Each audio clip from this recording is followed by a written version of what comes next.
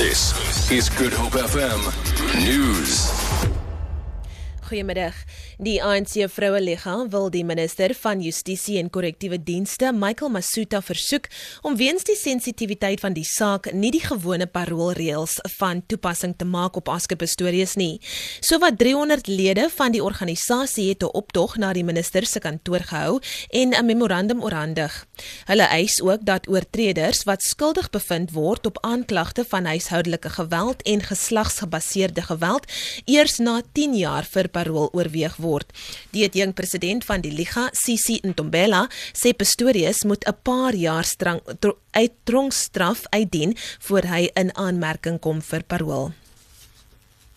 Die Go George-busdiens het vanmiddag sy dienste op sekere roetes in George in die Suid-Kaap hervat. Busdienste is Woensdag tydelik opgeskort na wydverspreide geweld waartydens verskeie busse aan die brand gesteek is. Een persoon is vanoggend in hegtenis geneem nadat Taxi-operateurs probeer het om 'n polisie-padblokkade by die ingang na Thembalethu te verhoed. Die polisie sê die doel van die padblokkade was om voertuie te monitor wat by Thembalethu in en uitry. Taxi-operateurs wil hê die regering moet samesprekings oor die geïntegreerde openbaar vervoernetwerk heropen. Die netwerk het ten doel om taksies met busse te vervang.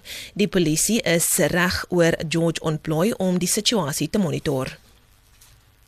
Die Vryheidsfront Plus sê hy gaan druk uitoefen dat die minister van polisie, Nadat, voor die parlement se portefeuljekomitee oor polisie verskyn om te verduidelik hoe aanbevelings oor veiligheid in plaasgemeenskappe in werking gestel kan word. Dit volg nadat 'n verslag deur die Menseregte Kommissie aanbeveel het dat die polisie en die nasionale vervolgingsgesag hulle betrokkenheid by misdaadbestryding in plaasgemeenskappe moet opskerp. Die kommissie se verslag het bevind dat plaasmoorde en plaasaanvalle nie deur ras gemotiveer word nie, maar meestal om ekonomiese redes uitgevoer word. Sedert Januarie is 148 plaasaanvalle in 33 moorde aangeteken.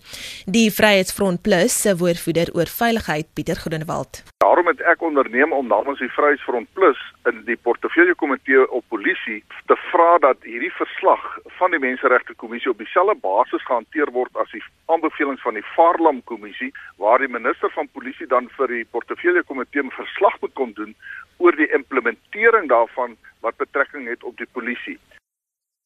En ten slotte 'n groep verlingse parlementslede van die voormalige Griekse eerste minister Alexis Tsipras se Syriza-party het aangekondig dat hulle wegbreek om 'n nuwe party te vorm. Intussen gaan die Griekse president opposisiepartye raadpleeg om 'n nuwe regering te vorm na Tsipras se bedanking. Tsipras het gisteraand aangekondig dat hy bedank sodat kiesers hul mening kan gee oor die ooreenkoms wat Griekeland met sy Europese krediteure bereik het. Nie een van die partye het genoeg steun in die parlement nie, wat beteken dat Griekeland op nog 'n algemene verkiesing afstuur.